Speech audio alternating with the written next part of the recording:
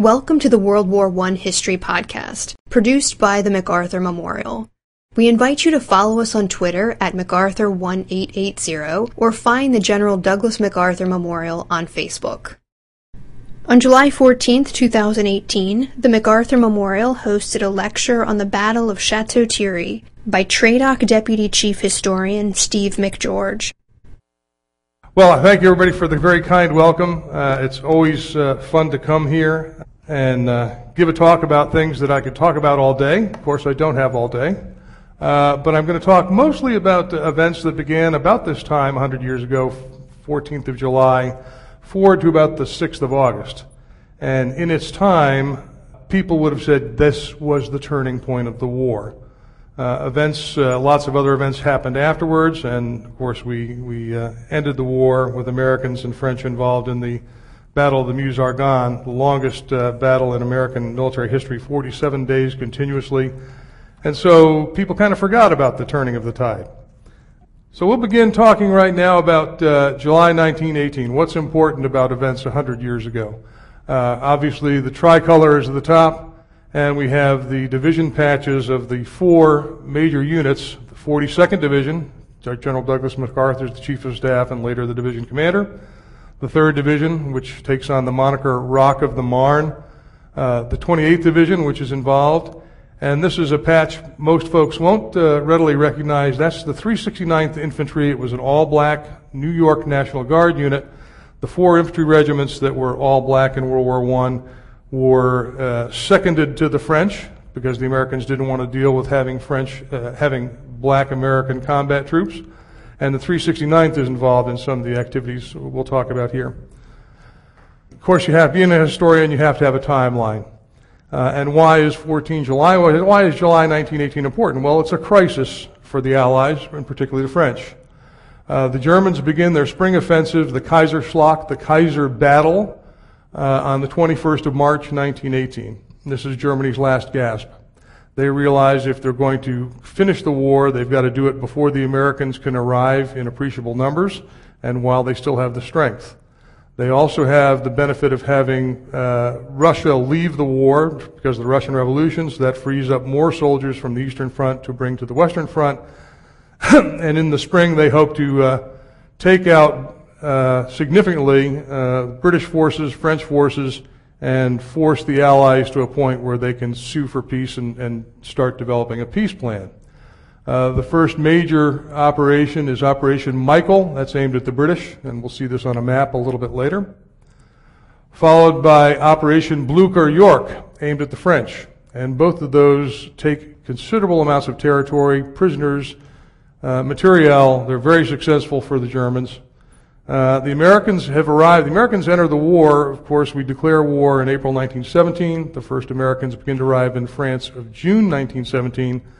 But it's a slow process, and Americans are arriving and they're training. So by this period in the war, July 1918, virtually no American units have been involved in major combat. They've been in training either with the French or with British units.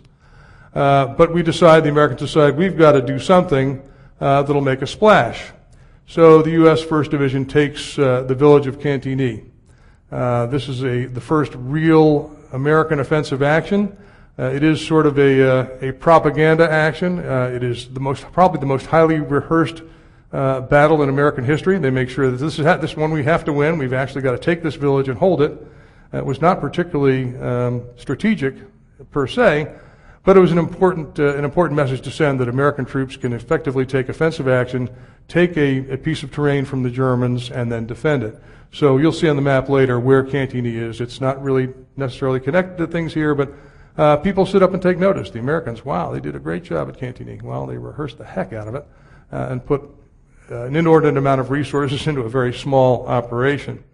Getting a little bit closer to events on the Marne, and particularly at Chateau Thierry, the Germans had begun an offensive that was aimed at crossing the Marne River at Chateau Thierry. They're stopped mostly by the 7th Machine Gun Battalion. The American Army had organizations called machine gun battalions.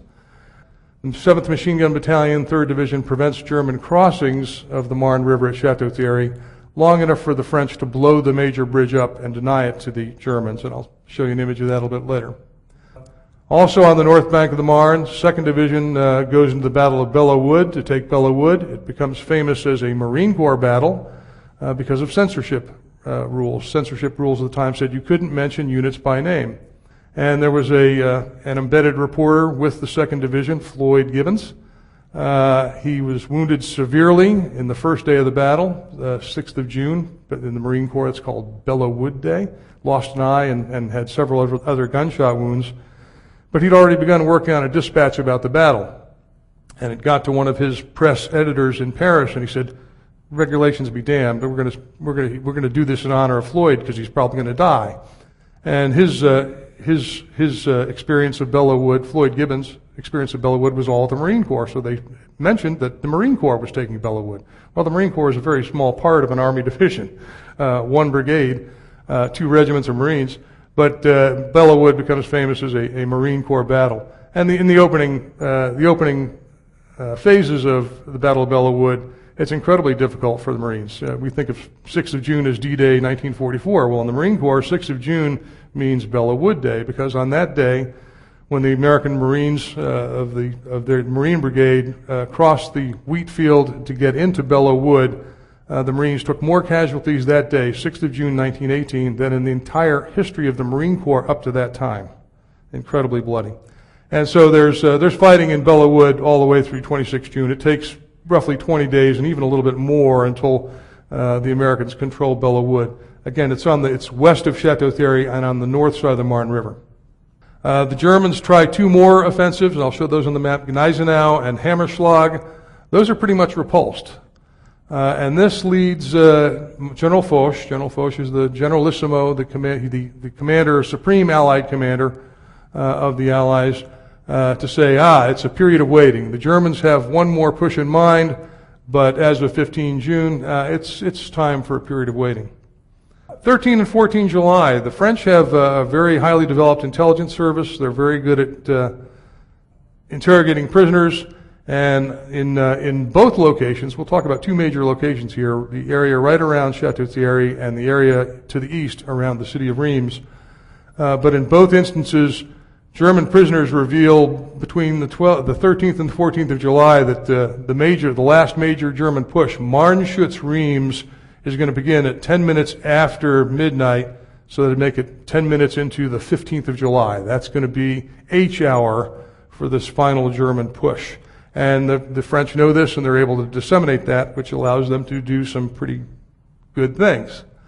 One of those is they've decided that we're going to start an Allied artillery barrage early before the Germans kick off the offensive, and aim it at the German bridging sites and assembly areas on the north bank of the Marne, and to some degree further east in Reims. So a counter barrage starts at about 10 minutes earlier, disrupts lots of those German troops that are in their bridging sites and assembly areas. Initially, some of those German soldiers think, that's our own barrage, but it started early. What's wrong? Is my watch wrong? And they realize, no, this is an Allied barrage coming in on us. By 16 July, in the Champagne area, Champagne region around Reims, the Germans are halted. I'll talk more about that as we get further into it.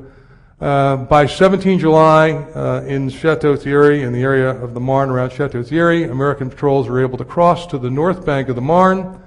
By 18 July, it's over. The Germans have ceased offensive action. They are then on the defensive, really, for the rest of the war.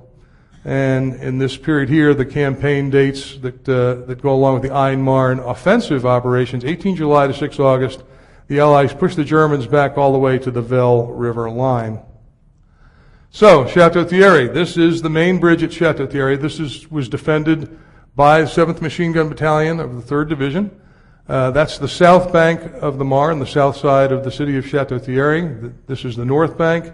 The 7th Machine Gun Battalion holds off the Germans long enough for the French to blow that bridge and deny it to the Germans. So, effectively, the Germans are confined to the north bank of the Marne until they actually begin Marnschütz offensive, Marnschütz-Reims on 15 July. So here are the 2 Allied commanders of note, Marshal Foch and John J. Pershing. Both interesting characters in their own right and worthy of a little time to talk about who they are and what makes them the officers they are. French and American relations in World War I are the subject of a book, an older book now, by a guy named Robert Bruce. The book is A Fraternity of Arms, American and French, the Americans and the French in the Great War. Bruce's argument is that of the Allies, the Americans consider themselves closest to the French. We really don't consider ourselves that close to the English. There's a huge population of Irish Americans that don't like the English worth a hoot. And we remember back to the American Revolution and our adventures at Yorktown and how we wouldn't have won the Revolution without French assistance. So there's an awful lot of good arguments that we didn't particularly get along with the British as well as you might think, that the French really are the major ally. But there's a conflict, and as you see, General Pershing is not quite smiling. In fact, the only pictures of him smiling are when he's around women. He had some personal tragedies, which we'll talk about, but he was really a ladies' man. He was for years, decades actually, considered America's most eligible bachelor. It's a tragic story, but there's a happy side to it. But he's unhappy. Why is he unhappy? He's unhappy because the Allies, the British and the French, both have been pressuring him since Americans began arriving in France to amalgamate American soldiers. And by amalgamation, they meant give us your machine gun troops, give us your infantry, maybe your artillery, and we will integrate those folks side by side with our army, and they will operate under our officers. And this is not going to fly with the American public and American senior leadership, to include the Secretary of War. We had Secretaries of War then, not Secretaries of Defense. Secretary of War Newton D. Baker said, no, we're not going to do this. You will not buckle to this demand for amalgamation. Americans will fight under American command as independent American units. But it's a cross that Pershing has to bear, this incessant pressure from both the French and the British to amalgamate American soldiers. The French eventually relent, and Pershing, to some degree, relents. Beginning about March, at the very beginning of the German offensives, he realized, wow, this is really big. The Germans have advanced. When we get to the map, you'll see. The Germans have advanced to within about 50, 60 miles of Paris. The French government is in turmoil, and so the Americans will allow American soldiers to be used with a couple of provisos. They will remain under American command, at least to the brigade and regimental level. After that, at higher levels, we allow the French to command. So all these operations that take place in the summer of 1918 are Americans at the highest levels being commanded by French general officers. And that's there's some cases of good and bad in how that works out. Marshal Foch is a military genius of his time. He's unusual in the French army in that he's a devout Catholic. He has a brother who's a Jesuit priest. And the French government at that time is severely anti-clerical. Foch is discriminated against on the basis of his Catholicism for quite a while. He has to go into a major fight when he's attempting to become the commandant of their war college, their equivalent of the war college. He eventually becomes the commandant of the war college.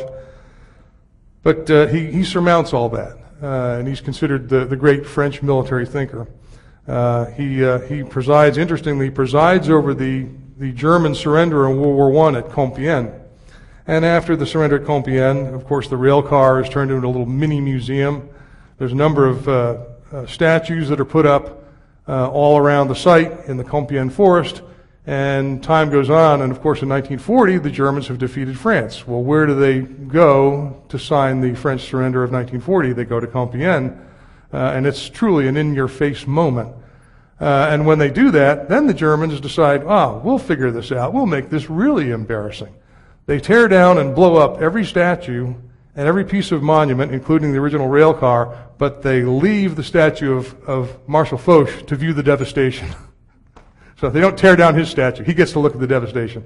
After the war, those monuments are rebuilt. The railroad car is restored, and that's the way that goes. Talked a little bit about Pershing. Pershing is no stranger to personal tragedy. The big personal tragedy in his life is in 1915. He's assigned to duty at Fort Bliss, Texas, which is across the river from El Paso, or whatever the Mexican town is. El Paso is the American side. But he's at Fort Bliss. His wife and family are residing at the city of San Francisco, and his quarters catch on fire. And his wife and 3 daughters die of smoke inhalation very quickly. The only surviving family member he has left after that is his son Warren. So he's got one son, Warren, who survived. His family has died in the Presidio fire. As I said, he doggedly fights this amalgamation push from both the British and the French, and again, finally agrees that this is really, truly a time of crisis, and that we're going to have to allow American soldiers to fight, even if it is under French high command. So I'll orient you to the map a little bit. Cantigny is over here. This is the American sort of symbolic battle to take the Battle of Cantigny. There's Paris. There's Château-Thierry. This is the amount of real estate taken by the first phase of the Kaiserschlacht against the British. All that territory taken. Tremendous losses to the British in guns, in men, prisoners, casualties. This is the second large offensive, the Blucher-York offensive against the French, which takes in all this territory from the Aisne River all the way up to the Marne River here, Château-Thierry, and this is a crisis. Between the two of these, this is a crisis. These areas here are the 2 smaller offensives which got repulsed, but this is the situation when we come up to about 14 July. What does it look like? It looks this bad. The German commanders, Erich von Ludendorff, in his general outfit, and the Kaiser's eldest son, Friedrich Wilhelm, the Crown Prince. Both of them are senior leaders in this operation. Ludendorff is kind of the genius behind the Kaiserschlacht. The Crown Prince has his own army. He says in his memoir, he survives the war in memoir, and later says, well, the most difficult day was when I had to explain to Dad that we'd lost the battle, because the Kaiser came to see what was happening down here on about the 18th or 19th or 20th of July. The Crown Prince had to go to his father and say, it just didn't work. So we decided that we're going to have Americans fighting under French command, and this works out particularly well in some cases, not so well in others. And I'm going to go through some of the reasons why. The 3rd Division gains the nickname, the moniker Rock of the Marne. They use it to this day. Originally, in the period, it was really only applied to one of the subordinate regiments, the 38th Infantry Regiment, commanded by this gentleman here, with the great name of Ulysses Grant McAlexander. U.G. McAlexander commands the 38th Infantry. They are the furthest forward of the 3rd Division Infantry regiments, and they're fighting right along the edges of the Marne River. And initially, when they said Rock of the Marne, they meant this man and his regiment. Division commander is Joseph T. Dickman, and they are operating under 2 French officers. The Army level commander is General Degout. The Corps level, 36th Corps level commander is General Mondesir. And this is one of those cases where operating under the French in this particular time and place is not working out very well. Why is it not working out very well? Well, General Degout gives guidance, but it's general guidance, and it kind of flip-flops. The French by this time, at least in terms of defensive strategy, had a very well-developed defensive doctrine called elastic defense, which meant that you didn't put all your eggs in one basket up front. You developed multiple defensive lines, manned at various strengths, so that you could attrit the enemy as they came towards you and stop them. And in the case of disposition of the third division, the Marne division, Rock of the Marne, General Degout said, well, that's our doctrine, but there's some wiggle room. You might not really have to do this. His subordinate, the Corps commander, Mondesir, tells Dickman, no, you will defend forward. This is in total opposition to their doctrine. You will defend forward with 1 foot in the river. Dickman thinks that's ridiculous. He says that's a recipe for failure. But again, he's operating under the French, so he has to at least listen or pretend to listen to General Mondesir. It gets a little bit more difficult because Dickman tells his subordinate commanders, Ulysses Grant McAlexander and the other really strenuously engaged regimental commander, Edmund Butts, that you will deploy your troops as you see fit. So they've got mixed guidance from the French. Dickman's not happy with the guidance he gets from Montdésir. He's convinced that they're avoiding their own doctrine, and it's not going to work out very well. And in the event, his two regimental commanders take different views of how to do things on the ground. These are some of the troops of the 3rd Division marching into battle around Château-Thierry. Even for an Army guy, this is a way too busy map to understand. But this shows the trace of the 3rd Division deployment along the Marne. The city of Château-Thierry is off this direction, and the 3rd Division has about 12 miles of responsibility along the trace of the river, just past, this is called the Jalgon Bend of the Marne River, and they've got responsibility for the river's edge and all these lines back to here. And you see there's these successive lines, the Army line, the Woods line, the aqueduct, there's the aqueduct line, the railroad line. Those are more or less in accordance with the French doctrine of the elastic defense. We're going to move to a little bit more understandable map, a little less detailed. What happens in the event is, you can see this is Hill 204, the city of Château-Thierry, Hill 204, and we'll see that's an important piece of real estate that we'll talk about a little bit later on the north bank of the Marne River. 4th Infantry and 7th Infantry are the two regiments of the 3rd Division that aren't necessarily that strenuously engaged in defending the Marne River line. The 30th under Butts and the 38th under McAlexander are. And these two guys take an entirely different idea, different approach to how to do this. Butts sets up his 30th Infantry in a number of successive lines, far more in accordance with the French doctrine. McAlexander agrees, wait a minute, we can stop these guys right on the river's edge. So the 38th Infantry is really, truly on the river's edge all along here, very, very close to the front, without much support in the rear. However, McAlexander has the bright idea. He's convinced that this 125th French Division to his right might not stick when the Germans actually make the assault across the river. He's concerned the 125th Division may decide to be elastic in defense and elastic themselves right towards the rear. So McAlexander decides he's going to build alternate fighting positions. He builds trenches along the Surmelin Creek facing that direction in the event that the 125th French Division pulls back, which is what in fact happens.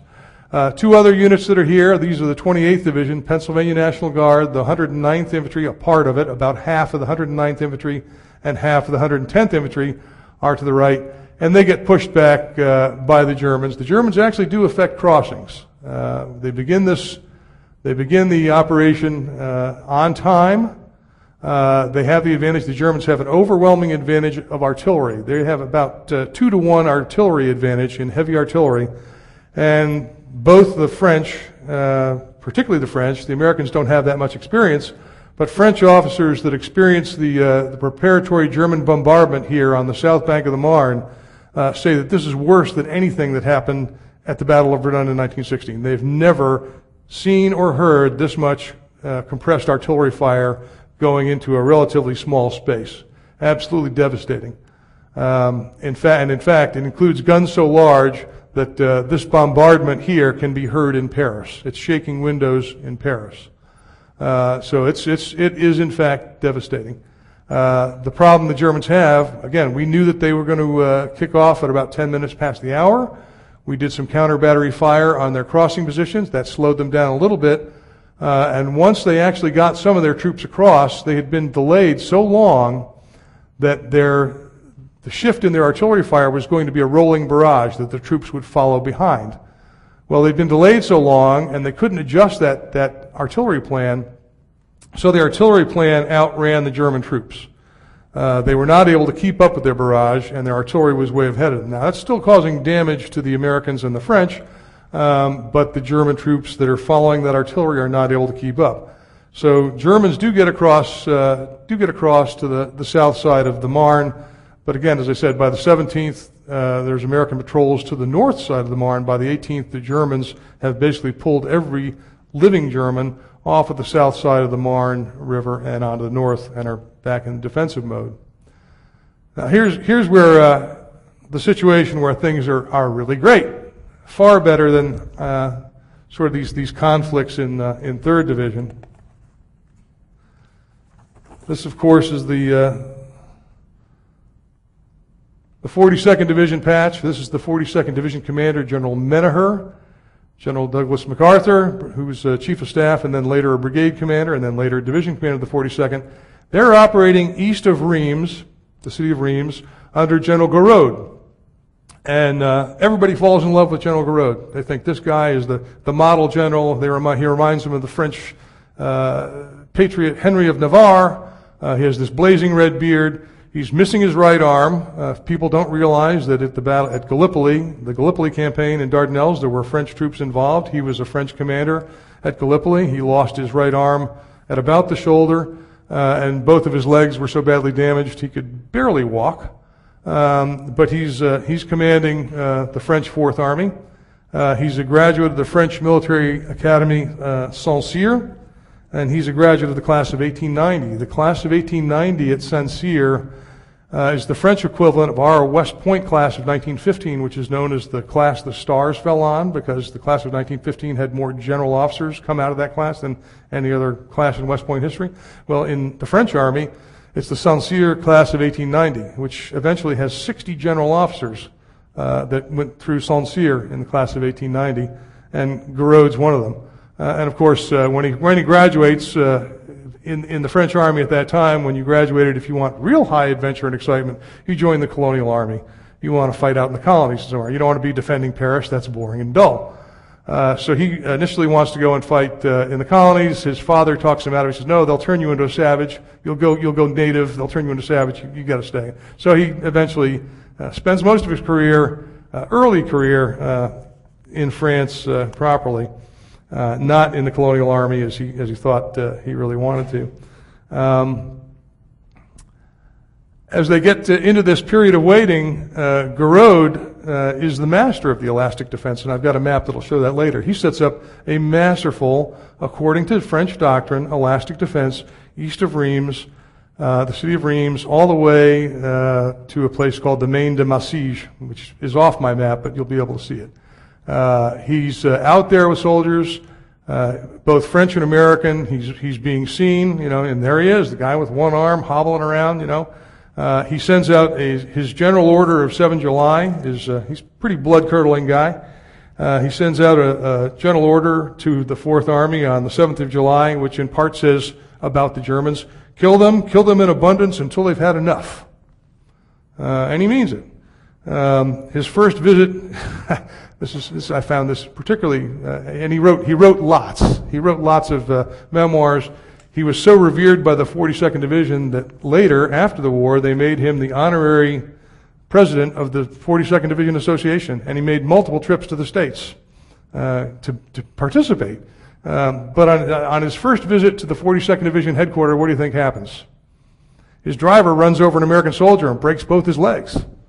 And so in his memoirs, Gouraud says, "Oh my God, what a kettle of fish! It's the first time I got to work with these guys. What do I do? The first private I see, I kill one of their own." So the guy lived, Private Burnett, 151st Machine Gun Battalion, survived the war. But General Gouraud's a little worried that things aren't going to get off to a peachy start if you run over the first American soldier you see. But they get past that. They drive past that. There's some troops of the Rainbow Division. Anybody know why it's called the Rainbow Division? All right, somebody knows. Why is it called the Rainbow Division? That's good. National Guard is composed of individual units from the National Guard of 26 of the 48 states. The 4 infantry regiments are all entirely different. One is the old New York Fighting 69th. It becomes the 165th Infantry. The 167th is the old 2nd and 4th Alabama, deep south, the 167th. The 166th, these troops just happen to be from the 166th is the Ohio Regiment, infantry regiment, and the 168th is from Iowa. And there's a number of other small units from all the National Guard units. They asked about, early on when they were forming the division, they asked, well, what do we do about these black National Guard units? And somebody said, well, black's not a color of the rainbow. So there were no black troops in the Rainbow Division. This is the map of how Gouraud set up this defense. And it's awesome. If you go this direction, back this way, you'll go to the city of Reims. If you go off the map this direction, you go to the Maine de Massige and further French lines. And this is what we mean by an elastic defense. The old front line is just manned by some sentries. You put some sentries in there that have flare guns. And when they see the Germans coming, they pop a flare, and then everybody knows, the Germans are coming. Again, they had, just as Gouraud had good intelligence, he used a code word. This is kind of an interesting little story. He used a code word to both his French and subordinate American units on the 14th of July, 13th, 14th of July. And it was very simple. When you got a telephone or a radio transmission, they did have some wireless radio then, mostly it was telephones. When you got the radio transmission, Francois 571. Francois 571 meant the Germans are coming. It's imminent. It's going to happen any moment now. So you've got this first early warning line, the old front line. These are strong points of the intermediate position, which is really the main line. Those are French units, and these are intermixed with American units. This is Company K and G of the 165th, the old Fighting 69th New York. E-165th, 166 from Ohio, Company K, a French unit, American unit, French unit, American unit. There's one sacrifice post, and these sacrifice posts were mostly held by the French. Those soldiers were in the French army were volunteers, and they were told, you will stay here until you are killed or captured, and you're more likely to be killed than captured. What happened here, the sacrifice post from the American 42nd Division is a platoon or a portion of a platoon of Company I, 166th Infantry. Every man in that platoon, and it's 48, about 50 guys, 50, 60 guys. Every man in that was either killed or captured.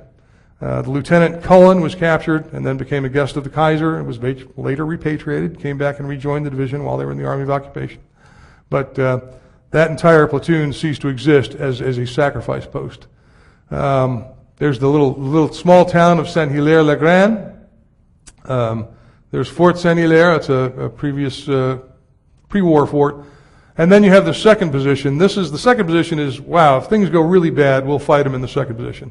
These are all strong points manned by 42nd guys, have French code names: Verdun, Rouen, Douaumont, Grenoble, Alger, Nancy, Niger, Autun, Tunis. So those are the main fighting positions if the Germans aren't stopped here. So what happens in the region of the Reims here? The 369th, as I mentioned, is further to the east out at Maine de Massige. They actually are not that heavily engaged, but the interesting factoid thing that happens there, they're out there at the Maine de Massige. They get the word, they get the same code word everybody else does, Francois 571, the Germans are coming, it's going to happen. They receive some bombardment, but no Germans ever appear far to the east off at the Maine de Massige. So the sections, the companies of the 369th that were there, move forward about 5 kilometers to assist a French unit and are instrumental in that French unit that was under direct attack from German infantry. They're there to repel those guys. They only took the 369th, the entire 369th in the operation only took a handful of casualties, 6 or 7 or 8 casualties. But they're an important 6 or 7 or 8 casualties because about 5 guys that were basically obliterated. That was witnessed by a guy named Horace Pippin. Anybody know who Horace Pippin is? Horace Pippin was a self-taught folk artist. He was a member, he was a corporal in the 369th. He started doing art based on his war experience as a therapy for his, basically today we'd call it his PTSD. He produced a body of works, about 140 works. They weren't all military. But Horace Pippin's experience with the 369th was seeing 5 of his buddies get blown up, and he did a painting of that. The shelling, it's about the shelling at Maine de Massige. And he's been, Horace Pippin for years was kind of an unknown guy. He started being exhibited in certain art circles in the 1940s, but he's now taken on a lot more importance as a self-taught artist and a self-taught veteran artist who's using art as therapy for his war experience. So it works out particularly well here for General Gouraud and the 42nd Division. The Germans make, on the 15th and into the 16th, about 7 separate assaults on these positions, and not one of those penetrates so that they have to fight in this second position line. They're all defeated up here in the intermediate position line. In some cases there's hand-to-hand combat, but they are defeated soundly.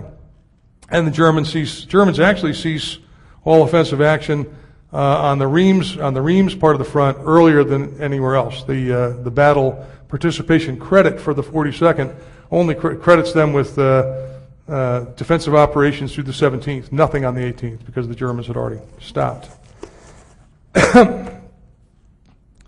We'll talk about some other French commanders and their relationship. Again, it's in some cases a mixed bag. The best personality fit and match is Gouraud and the troops of the 42nd. Americans love serving under Gouraud. This is Philippe Pétain. Pétain moves up after General Nivelle doesn't do very well, and there's some mutinies. Some people call them collective indiscipline, not mutinies, in the French army.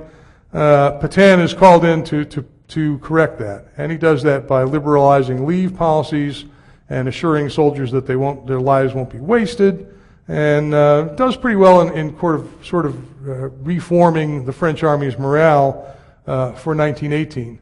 General de Goutte we talked about before. Americans are serving under de Goutte for in a number of places.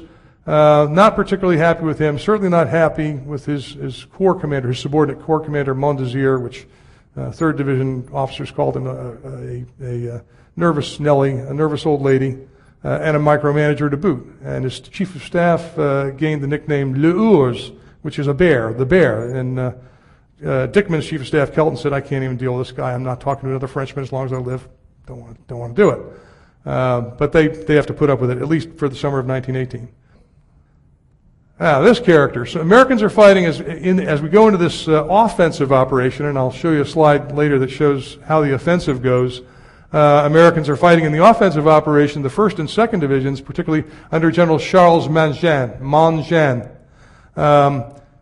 This guy's hyper-aggressive. I mean, he's got hyper-aggressive personality disorder. He's Alsatian first, so that means he hates Germans more than any other Frenchman.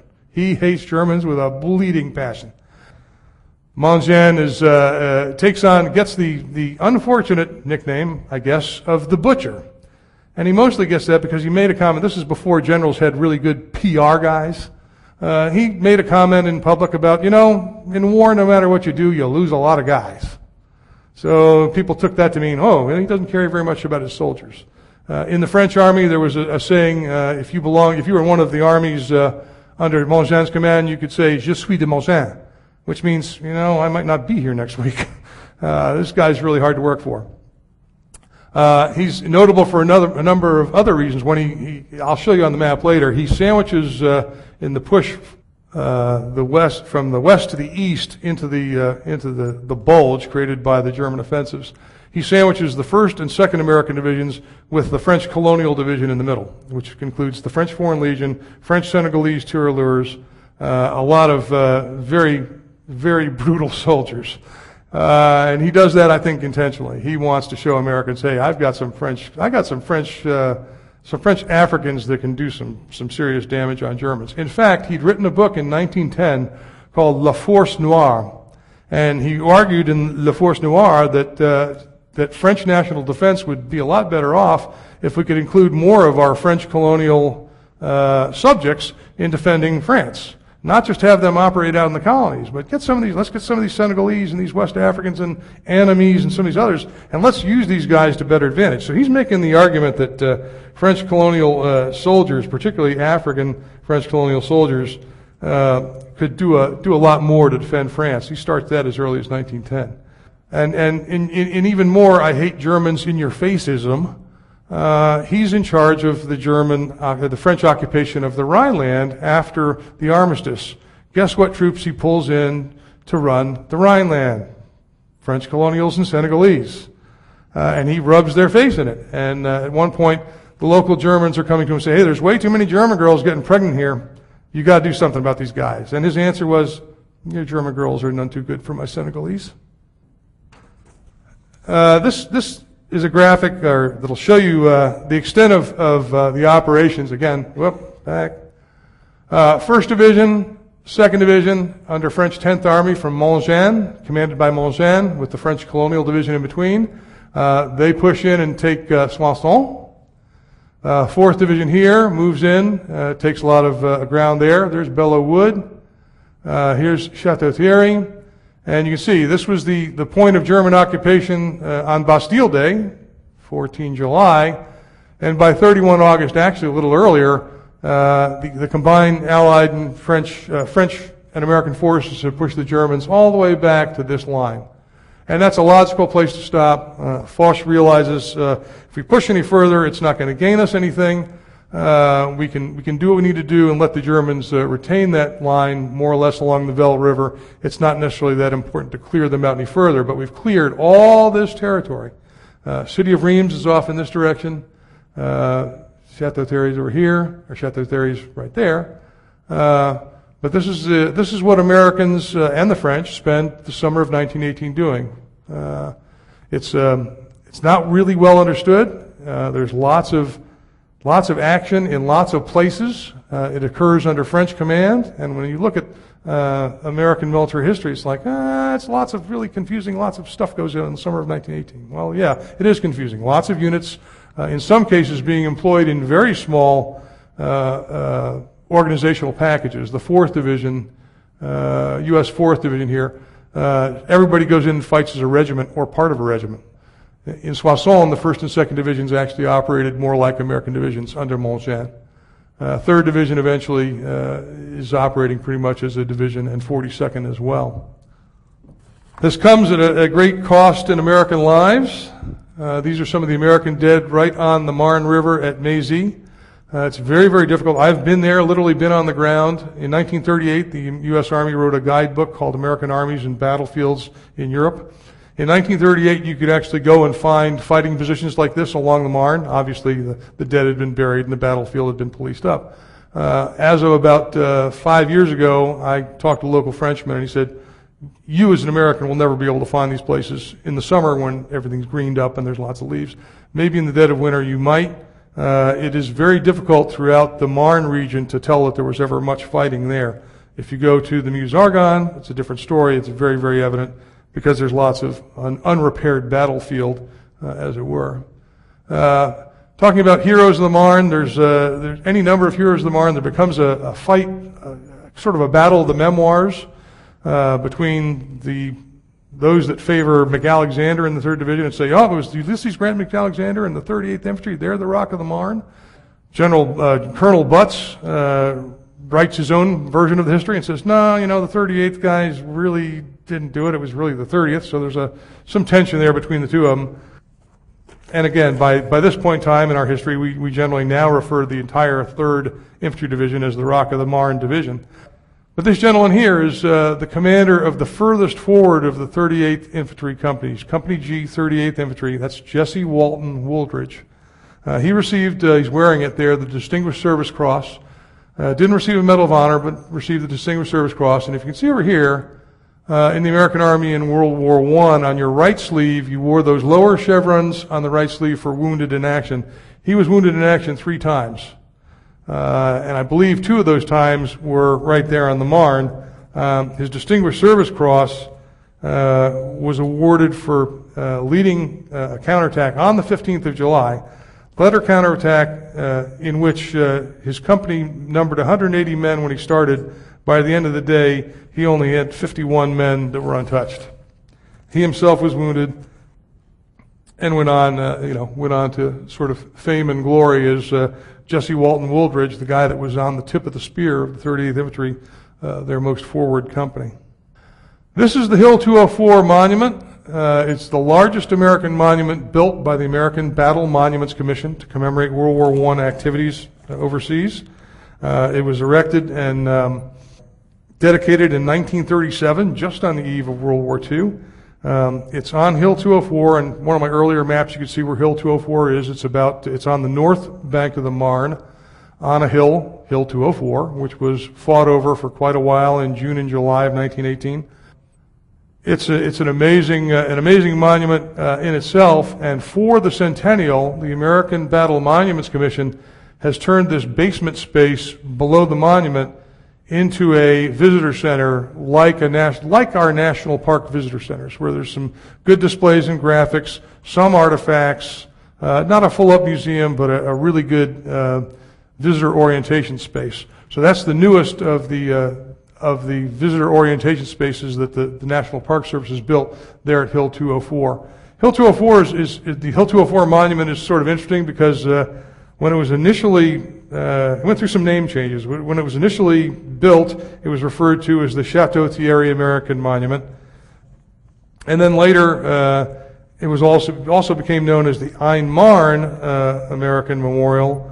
And the French refer to it as the American Memorial on Hill 204. So it's got about 3 different names, but it's an awesome location. One of the things they have there is in the very front there. There's a compass rose inlaid into the floor, and it shows the azimuth and the directions to everything you can see. So you can see that's Chateau Thierry, that's Dormont. It gives you a really great viewpoint to see the battlefields right along the Marne from Chateau Thierry out about halfway to Reims. So when it's all done, the Champagne-Marne defensive and the Aisne-Marne, Champagne-Marne defensive and the Aisne-Marne offensive operations. About 270,000 Americans engaged in that entire time frame. That takes us from 14 July up to about the 6th of August, depending on when you pick the cutoff date. Americans from the 1st, 2nd, 3rd, 4th, 26th Division, New England National Guard, 28th Division, Pennsylvania National Guard, 32nd, Ohio, Wisconsin, mostly National Guard. The 42nd Division, which is the Rainbow Division, has a little bit of everybody.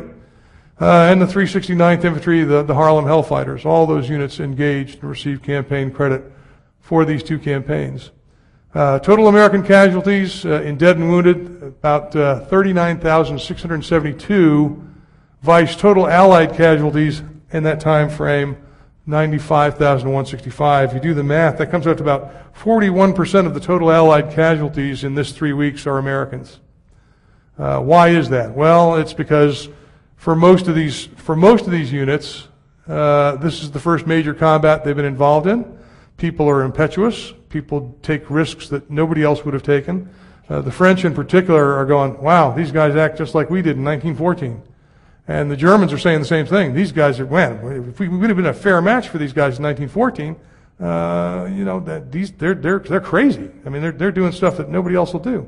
The losses are particularly high amongst junior officers that are trying to lead their men in combat. So the junior officer losses in infantry regiments are incredibly high, wounded and killed. But yeah, we learn a lot in first battles, and generally when a unit comes back for its 2nd or 3rd or 4th time in a battle, people tend to be a lot more cautious. The best quote from the German side on the 18th of July, this is from the German Chancellor von Hertling. On the 18th of July, even the most optimistic among us knew all was lost. The history of the world was played out in 3 days, 15, 16, 17 July 1918. Why did the German offensive fail? A number of reasons. They had a long line of supply. There was good supply lines laterally across the salient they were pushing into. There were bad, difficult lines of supply to resupply their forward troops. Troops, particularly in the German army, were in poor shape. The British naval blockade of Germany had been very effective, had basically put the civilian population on starvation rations, the army not much better. So most of the German, even the best German units, were not particularly well fed when they went into the campaign. And we see the very beginnings amongst the German army of people developing Spanish flu. So in some of those infantry companies in the German army, they were 50% effective because half the guys were down with flu for at least some of the period. But the other main reason for success is the ability of Americans and French soldiers to take the offensive, work together, and do the job. Thank you for listening. If you have any questions, suggestions, or comments, please contact Amanda Williams at amanda.williams@norfolk.gov.